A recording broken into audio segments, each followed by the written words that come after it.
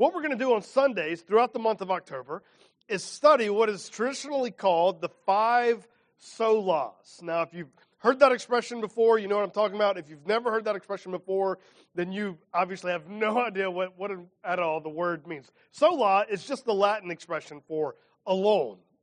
And there's 5 alones, traditionally, that come out of the Reformation. And so I'm going to give you a little bit of detail on that as we move into the sermon today, what we mean by the Reformation, what we mean by the 5 solas. And obviously the first thing that needs to be said when we say there are 5 alones is, well, how can there be 5 alones? Because if you had something that was alone, how many would you have? Just one. So in what possible sense do we mean 5 alones? Well, basically there are 5 theological questions that could be asked.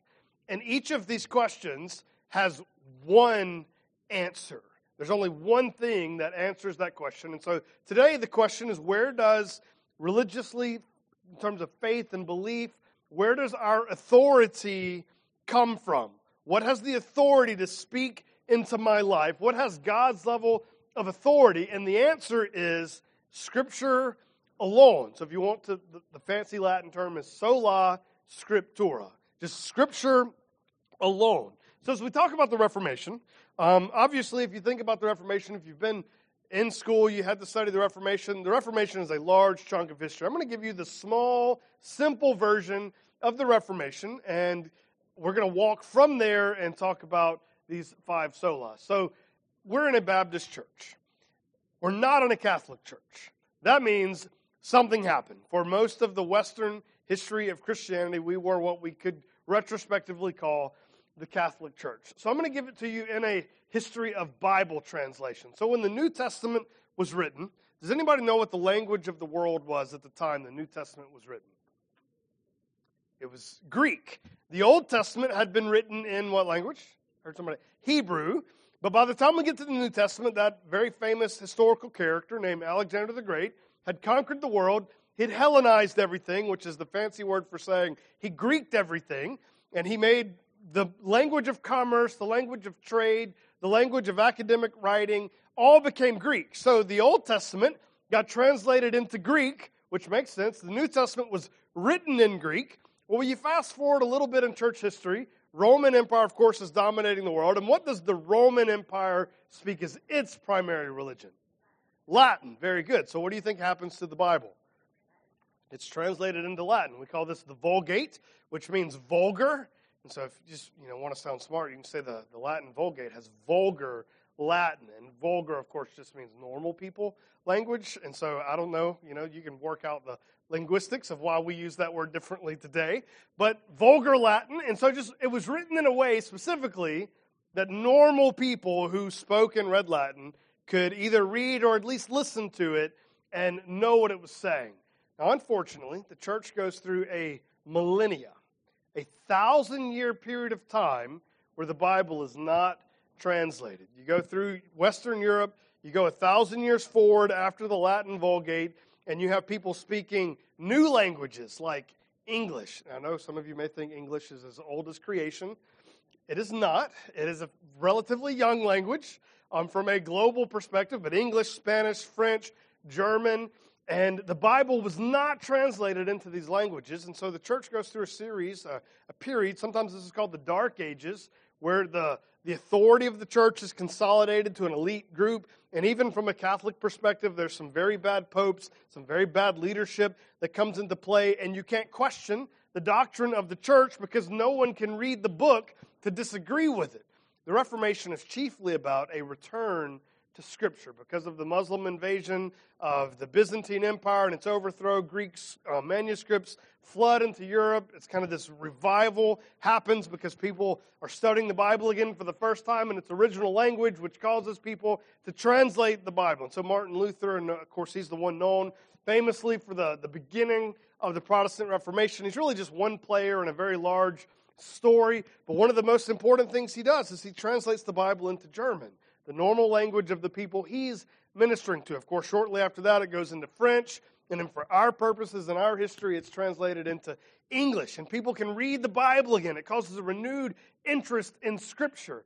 And when that happens, you have a church system that's developed over a millennia that didn't necessarily use the Bible as its source of authority. So there's this renewed interest then in what the Bible has to say. And there's 5 doctrinal statements that they didn't just come up with 5 at the time. We're looking back over history and saying, these are the 5 basic ideas that fueled what was happening in the Protestant Reformation. And number 1 is Sola Scriptura. The Bible alone must be our source of authority. Next was faith alone. By faith only are we saved. By grace alone. Only by God's grace. Not by our merit, not by our good deeds, not by our race, our heritage. Only by God's favor are we saved. Through Christ alone. And nothing else can possibly, under the sun, save us. And all of this happens to the glory of God alone. So we're going to walk through these 5 things. So today we're going to focus in on Sola Scriptura, or Scripture alone as having authority. So let's dive in. We're going to jump into several different scriptures this morning. Start in 2 Timothy. You might need your table of contents today if you're not familiar with all of these locations. 2 Timothy chapter 3, very famous verse. Maybe not as famous as John 3:16, but 2 Timothy 3:16 is also a very famous verse. We're going to dive in here and look at the basic idea of what we mean to say that Scripture alone has authority. So 2 Timothy 3:16, the Apostle Paul is writing, and he says, all Scripture. Now, quick nerdy side note, the word there, Scripture, in the Greek is where we get our word graph, and literally graph, you think calligraphy, words like that, or you make a graph. What are you doing when you make a graph? All right, it's got to be on paper, or technically the word's old enough, it would have been on rock, because you're scratching it in. That's what the word means. So all Scripture literally refers to writing, not spoken word, but writing specifically. So Paul says all Scripture. Now, when Paul says all Scripture, just to be fair, what is he talking about? The Old Testament. This is the 39 books in your Old Testament, the writings, or the Tanakh, the Torah, the writings, and the prophets. That's what the Tanakh is, the Hebrew Bible. He's technically talking about that. Now, we see later Paul's writings are called Scripture within the New Testament by Peter, and we would ultimately include the New Testament canon in this statement, but it says all Scripture, the written form, specifically, the written form of Scripture is breathed out by God. Now, my translation says breathed out by God. You may have, anybody have the word inspired? Or inspired is common, or God breathed. Mine technically says some form of that. Paul made up a word here. The apostle, he's writing in Greek, and he just took the word breath and the word God, and he combined them into one word and said, all Scripture is God breathed. Now, the apostle Paul is being very clever in his wording. So it's Scripture, it's writing. I don't have my pen. It's written down. All Scripture is God breathed. So there's 2 elements here. Who's doing the physical writing? Humans are. There's people writing these words down, prophets that have been moved by God to speak, to write, but its source is it's out of the mouth of God. God speaks. And so the authority that God has translates then into the authority that His Word has because He said it. So let's just start with this. The first blank there is God has absolute authority over the world. Now, we can demonstrate this throughout Scriptures. It's assumed often in Scriptures, but let's just think about the creation story. God has so much authority that He can command nothing, and the nothing obeys. You follow what I'm saying? So He can say, let there be light. And was there light before He said that? No. So light didn't even exist. And all of a sudden, when God speaks, the thing that didn't exist has to submit to the authority of the one speaking. Let that blow your mind for just a second. That's how much authority God, our Creator God, has. Let there be light. Boom. The whole creation narrative is all spoken word. God doesn't have to come down and physically put things together. He has so much authority, you don't have to touch it at all. Now, when He does touch it, it shows the significance. He doesn't have to. It's part of His character. But He can speak it into existence. Now, second level then is if that's the level of authority God has, then anything he says has what level of authority? Well, that exact same level of authority. Anything that is his word has his same level of authority. Now, you're in 2 Timothy. Flip a few pages forward. Go to Hebrews. Hebrews chapter 1, verse 1. So it says, long ago, at many times and in many ways, God spoke to our fathers by the prophets. Of course, that's a reference to the Old Testament. We got Moses, Samuel, Elijah, Ezekiel. Got a lot of prophets in the Old Testament. And they're speaking. God spoke to our fathers by the prophets. But in these last days, he has spoken to us by his Son, whom he appointed the heir of all things, through whom also he created the world. He is the radiance of the glory of God, the exact imprint of his nature, and he upholds the universe by the word of his power. So Scripture culminates, it climaxes with Jesus the Son coming, and perfectly, he's the exact representation of God in human form, represents to us the authority of Scripture, the authority of God in Scripture. So think about the way Jesus shows up. Is Jesus human? Yes. How human is Jesus? Completely. He's fully, perfectly, absolutely a human being. But that's not all he is. What else is Jesus? He's God. How much is he God? Fully, completely, totally, absolutely God. Well, the Word is very similar to this. It's, in a sense, it's the authority of God incarnated or inscriptured, written down on paper. God has given to us his teaching, his word, his authority.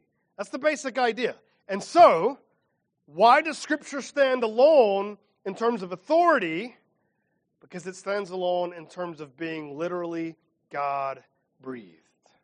There's no other thing that works this way. And so, next, I want to walk through Scripture and show you a few examples of things that could be held up to the same level of Scripture. Now, we hold up several things to the level of Scripture sometimes. If we're not careful, we'll do all of these. And the first thing we're going to talk about is tradition, church tradition in particular.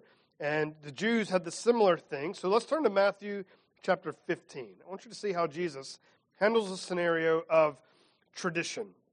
So there's lots of religious tradition that is exciting, it's good, it's fun, but it's not the same as Scripture. It's not the same as this God-breathed material. And so let me give you an example. This is Matthew 15. We'll read a few verses here. Beginning of the chapter. Then the Pharisees and the scribes came to Jesus from Jerusalem and said. So do you remember the Pharisees? What are they known for? They follow the law. They love the Bible. And they love their tradition that explains the Bible. Now, what if their tradition might contradict something that's in the Bible? Which one are they going to fall to? They're going to lean on tradition. Because their tradition, in a lot of ways, started trumping the authority of Scripture, or at the very least, was equal to it. So they come and they say, why do your disciples break the tradition of the elders? For they do not wash their hands when they eat. Now, you may first think, well, gross. Why don't they wash their hands? But not the scenario. Their hands, the Pharisees' hands weren't any cleaner. It was just a ritual they went through of ceremonial cleanliness that made it feel religiously that they were cleaner, and the disciples aren't doing this because it's not required. For they do not wash their hands when they eat. He answered them. He said, why do you break the commandment of God for the sake of your tradition? For God commanded, honor your father and mother. And whoever reviles father or mother must surely die. But you say, and if anyone tells his father or his mother, what you would have gained from me is given to the Lord, or given to God, he need not honor his father. So the scenario, and we don't have this exact scenario, but we come up with a religious loophole to not have to obey some direct statement of Scripture. So, what do you think Jesus is going to say? Your tradition or the authority of God's Word? It's really a no-brainer, isn't it? They're not on the same level.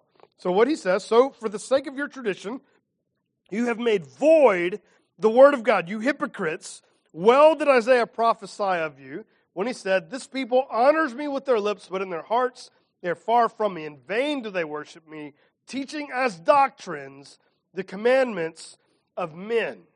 So what's Jesus' attitude towards tradition? When you elevate it to Scripture, he condemns it. Scripture stands alone. There's no tradition elevated to the level of Scripture. Now, the problem here is we all have tradition. As a Baptist church, there's tradition. Go to a Pentecostal church, there's tradition. Go to a Methodist church, there's tradition. Go to a Presbyterian church, there's tradition. You know what kind of church you can go to that doesn't have tradition? None, exactly. That doesn't exist. There is tradition anywhere you go because you are not the first person, just to be clear, you're not the first person to read the Bible. Did you know that?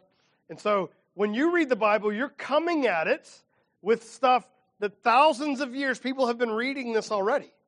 And some of them were smart, and some of them were moved by God, and some of them did a good job of putting it together, and we're constantly coming back to Scripture, but we also have this great cloud of witnesses, to use biblical terminology, of people who have gone before us and shared with us in this labor. Now that's useful to us, but at no point in time does any of that ever contradict Scripture or we throw it away, which is why we have to constantly, using the lingo of the Reformation, semper reformanda, go back and be reformed. Always take our tradition and subject it to the authority of Scripture. Are we doing this because the Bible says we should do this? Constantly, every generation, generation after generation, we're going back to the Word and saying, does the tradition match the teachings of Scripture? If it does, praise the Lord. If it doesn't, let's change it. We have to do this all the time. Because you know what happens if we quit going back and we just settle on our tradition and you don't study your Bible on your own and you just take the preacher's word for it? What do we create? Somebody said, we create the Catholic Church. Okay, well, yeah, maybe in a sense. But yeah, that's it. We start creating a tradition that can drift wherever it wants to go. This, however, is our anchor. At no point can we go where this book does not take us. So, tradition, the Bible condemns the Pharisees for elevating tradition to the level of Scripture. Now, the next one is probably more likely to happen in our own day and age. There's a lot of deism that happens in our culture that teaches exactly what we're about to contradict. So go ahead and turn to 2 Peter, and as you turn there, let me give you this scenario. So what happens in Christianity, and you take a guy like, have you ever read or listened to the guy Jordan Peterson? Very interesting, kind of conservative thinker, and I've actually really enjoyed reading some of his books. The guy's not on our team, but he really likes some of the things Christianity has brought to the table. And there's this notion in the secular world, and it kind of creeps into Christianity, that the Bible just kind of got there early, but there's a lot of this truth, a lot of these teachings that we could have arrived at on our own.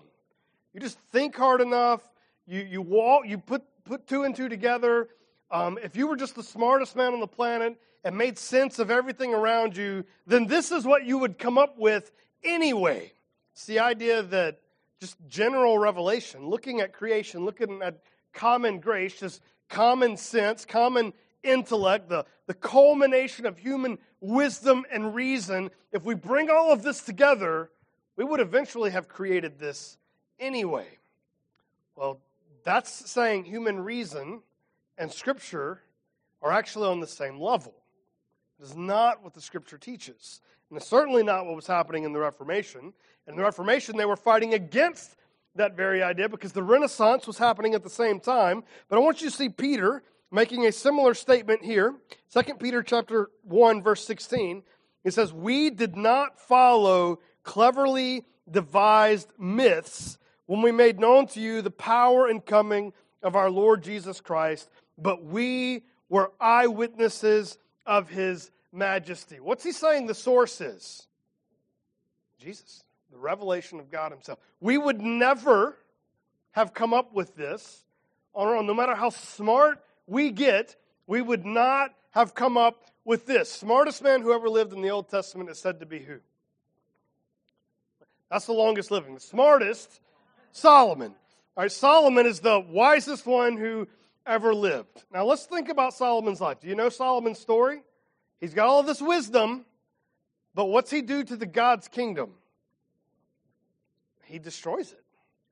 He starts coming up with all these political moves, a lot of pragmatic thinking. He's spreading out the kingdom bigger than it's ever been, a lot of political success, all at the sacrifice of religious purity before the Lord. He invites sacrilegious worship. He invites idolatry into the kingdom so badly that his son, within the first week of his reign, the empire has gotten so destabilized religiously that the empire splits.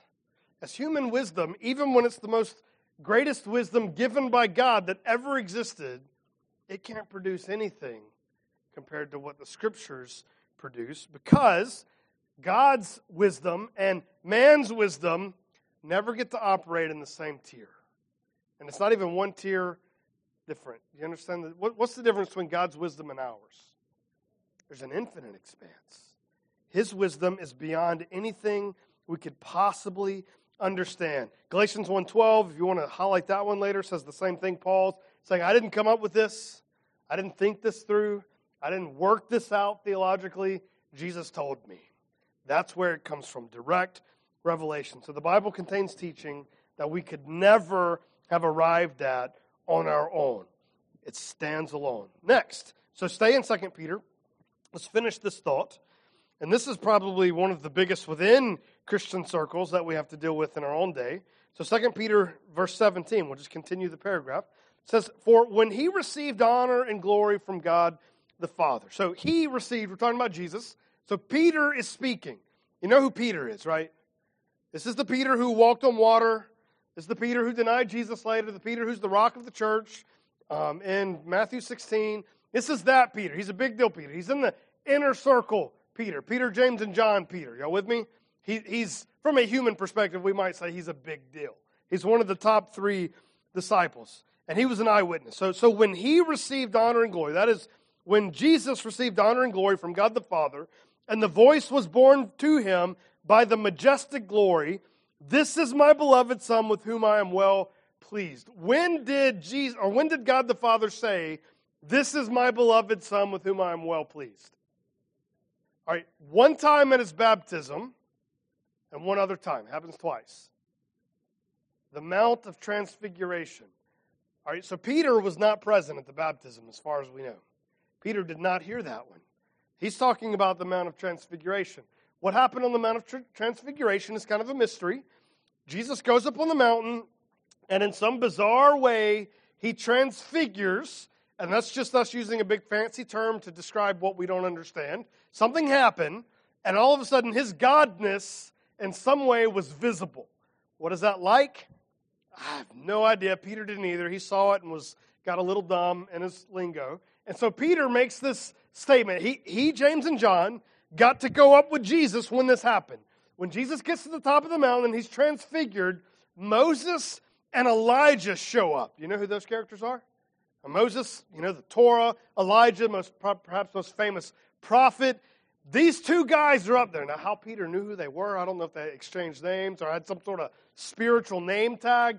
I have no idea. But Peter knows this is Moses and this is Elijah and Jesus in the middle. And Peter opens his mouth and says, oh, can I build a tabernacle for each of you? Now, Peter didn't realize it at the moment, but he had just committed theological heresy in the presence of God. What did he do wrong by saying he wanted to build a tabernacle for each of them? He put them on the same level. No. Big mistake. Moses and Elijah, big deal? Certainly. But when you put Jesus on the scale, where do Moses and Elijah show up? They don't. They're not enough to show up on the radar if it's tuned to recognize that Jesus is there. So, while Peter's saying this, these 3 people, let me build each of you a tabernacle, he doesn't finish what he's saying. God the Father interrupts him. Have you ever had someone cut you off in the middle of a sentence? Can you imagine God the Father cutting you off in the middle of your thought flow and he says, no. This is my Son. And then in actual version in Matthew's gospel it says, listen to him, which is an amazing statement. Listen to him as opposed to Moses or Elijah, authors of Scripture. Listen to Jesus. He's the one. This is my beloved Son. Verse 18, he says, we ourselves heard this very voice, born from heaven, for we were with him on the holy mountain. Can you imagine this was a significant moment for Peter? I mean, he probably never forgot this. I mean, he probably just mentally remembers every moment because he falls down like he's dead when he does. I mean, God the Father cut him off. When God says, nope, wrong, I can't imagine the fear that causes. And I love Jesus' response. So after the statement happens, Jesus doesn't tell him to get up. He walks over to him and touches him on the shoulder. Like, it's okay, Peter. Comfort. That was just a beautiful story. It meant a lot to Peter. But this is what he has to say, verse 19. We have something more sure. Hear that. Peter heard God the Father speak audibly. Got to see Jesus the Son transfigured visibly. Experienced God spatially. And he's saying, like what I'm saying is Peter has an experience with God that trumps anything you can describe to me in this room. Peter got to see and experience something up there in Moses' levels of clarity, of maybe even Peter's face glowed when he came down the mountain. I have no idea. This is a very bold theophany, if you want a fancy word, a manifestation of God and his presence. Yet Peter says, we've got something more sure. And what is it? It's the prophetic word, to which you would do well to pay attention, as to a lamp shining in a dark place, until the day dawns and the morning star rises in your hearts, knowing this first of all, that no prophecy of Scripture comes from someone's own interpretation. For no prophecy was ever produced by the will of man, but men spoke from God as they were carried along by the Holy Spirit. Peter has a better experience with God than anybody in the room. And he would still say, if he takes his experience before God and the Scriptures, what does Peter say? This one's better. This one is sovereign. This one is supreme. It is more sure than even what happened to Peter on the mountain. That should blow your mind. But there's nothing in all of creation that compares to the revealed Word of God. So no human experience is as trustworthy as the prophetic Word. Well, one more, and we have a tendency in our culture to do this one too, and that is to elevate, sometimes critiquing Protestant Christians. Somebody will say, we don't believe in the Father, Son, and Holy Spirit. We believe in the Father, Son, and the Holy Bible. As though we're, taking the Holy Spirit and demoting Him because we're elevating the Word of God. Because couldn't the Spirit come and give us something new or change something? And so I'll just say this very clearly. If in your system of thought, the Holy Spirit has the authority to come and change the Word of God, then you don't believe in the same God that I do. Because my God, the God of the Bible, is the same today, yesterday, and forever. He doesn't make mistakes. He doesn't go, oops, you know what? We did say it that way. We've thought about it again, and we've changed our mind. I do that all the time. God doesn't do that. God got it right the first time. Furthermore, Jesus, saying that the Holy Spirit would come, this is what he says about the Holy Spirit in John 16:14. He will glorify me. And verse before that, for he will not speak on his own authority, but whatever he hears, he will speak, and he will declare to you the things that are to come. The Holy Spirit, Jesus said, would not say anything further than what Jesus said. So, there's no such thing as a comparison between the Holy Spirit and the Scriptures.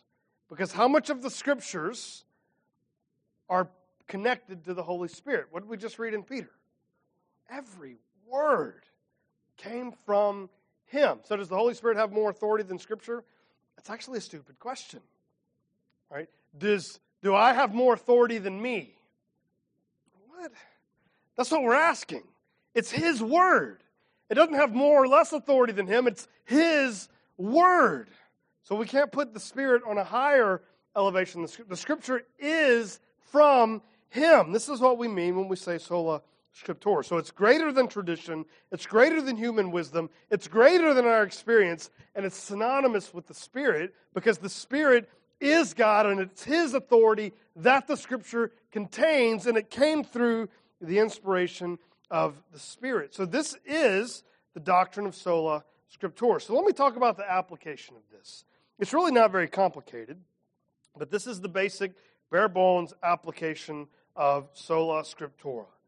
So studying the Bible, then, is an act of obedience. That's the authority of God. If God has spoken with authority through the Scriptures, and you submit yourself to the authority of God, what does that mean you should do to the Scriptures? You should humble yourself before them and study this book. Now, it's easy to say that, but let's say the reverse. So neglecting the Bible is an act of disobedience. Well, God may have authority, but I don't care what He says. He's my Savior. I just don't care what He wants me to do. You can't say that. You can't say that and have a submission to God as God. This is His word. It's His authority. He has spoken. We are obligated then to listen. We are obligated to care. We are obligated to know what He says. Now, we have this tendency, because we like our individual freedom, we like who we are. When someone fails to speak clearly enough or something, we want to make sure we recognize that the problem isn't me, it's the source didn't speak clearly enough, and sometimes we're audacious enough to apply this to God. Well, if God really wanted me to do this right, He'd have said it more clearly. That's a level of arrogance that you can't fathom. It's just saying, God, you didn't do a good job making this clear. And He's going to say, I gave you 66 books, and you didn't study them. That's on you. It's your fault. Don't neglect the Word. Don't put yourself in some haughty position where your reason or your responsibility or your own thought process, your own experience is equal to or, God forbid, greater than the Scriptures. No, instead we humble ourselves below them and submit ourselves to them. Let me give you 4 spiritual disciplines for the Word. 4 spiritual disciplines for the Word. Number 1, the one we're celebrating every October, is reading. I can't stress enough how important reading is. But let me clarify. What you should not be doing with your Bible exclusively is 1 chapter a day, and you're calling that reading. That's not what we mean when we say reading. Have you ever watched the movie in 5-minute increments? You wouldn't do that on purpose. And if you did, and you watched it in 5-minute increments, and even worse, you didn't watch the 5-minute increments in order, how well would you understand the story? All right, just to be clear, you wouldn't, okay? You would not. I watched The Shawshank Redemption that way for like 20 years of my life. I caught it on cable, and you see bits of it here and there, and then finally I decided I'm going to buy this movie and watch it from beginning to end. I learned 2 things. One, it's the best movie ever made. Second, there's a lot of language in that movie that cable had cut out. Wow, okay. But you don't get the story in those short little increments. Here's what I'm encouraging you to do. And Reformation Month's a great time to start. Sit down and read whole chunks of the Bible at once. There's no reason you can't read all of Paul's letter to the Romans in one sitting. It's not that long. Read it in chunks. Read it in sections. Get the whole story. Sit down and read all of John's gospel at one time.